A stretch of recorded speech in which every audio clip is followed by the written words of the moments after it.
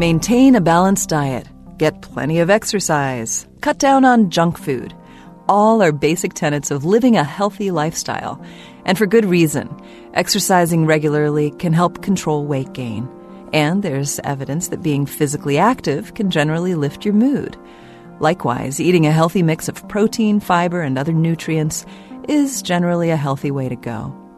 But when it comes to actually losing weight and keeping it off, that's complicated because there's no magic formula for losing weight.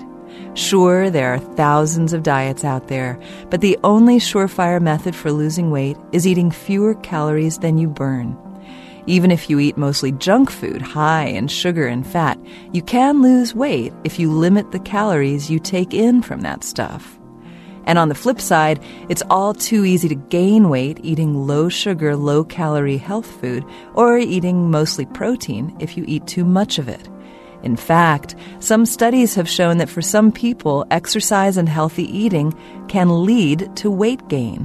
Why? Because it can encourage people to reward themselves with too many extra snacks or treats. Not that eating mostly junk food is a good idea, even if you eat portions small enough to avoid weight gain.